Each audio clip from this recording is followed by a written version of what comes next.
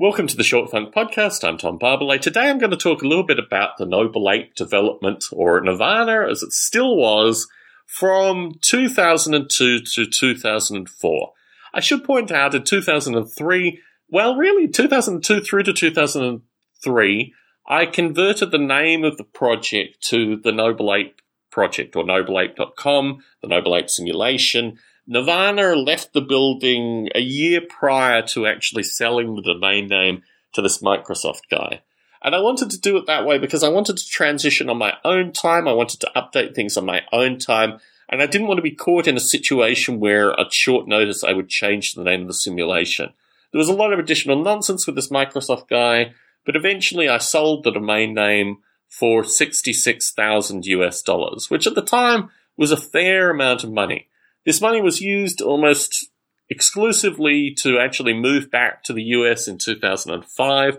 We'll talk a little bit more about that in 2005's recording, but it was a finalization of the old name Nirvana and the new name Noble Ape. Through this period of time, I also rewrote the simulation to Carbon.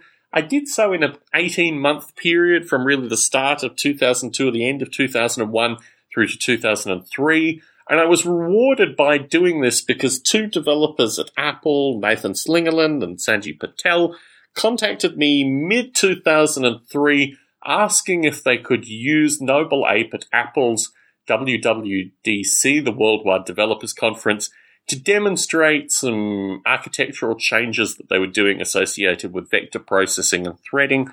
And they thought Noble Ape would be ideally suitable because, firstly, it had a Carbon implementation that I've been working on for the past 18 months, and also that it ran on it ran at the time on all compilers. One of the things that I did through the Noble Ape development was, because I didn't know what I was going to, run the simulation on at any given time, I made sure that it was compatible with the maximum number of compilers possible.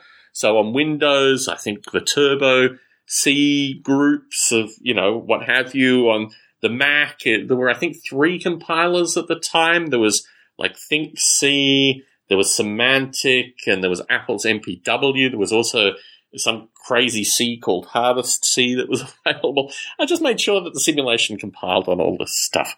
It was quite extraordinary to have Noble Ape displayed at Apple's Worldwide Developer Conference in 2003 because I was on the other end of the earth, quite literally. I was looking out over a field in Wilmslow, Cheshire in the UK, and I couldn't be further from, it just wasn't really imaginable that the simulation that I'd started to develop on really old technology back in 1996 was now being displayed by Apple in 2003. The whole period of time in Wilmslow was just like a dream. It was just like an amazing dream.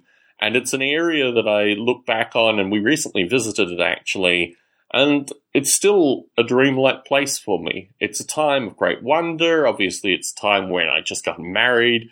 And aside from a small number of factors, it was really the perfect development environment for me to return to Noble Ape in terms of just focusing on the code, making improvements, just getting a general sense of what was going on. Tom Barbalet in San Jose, signing out.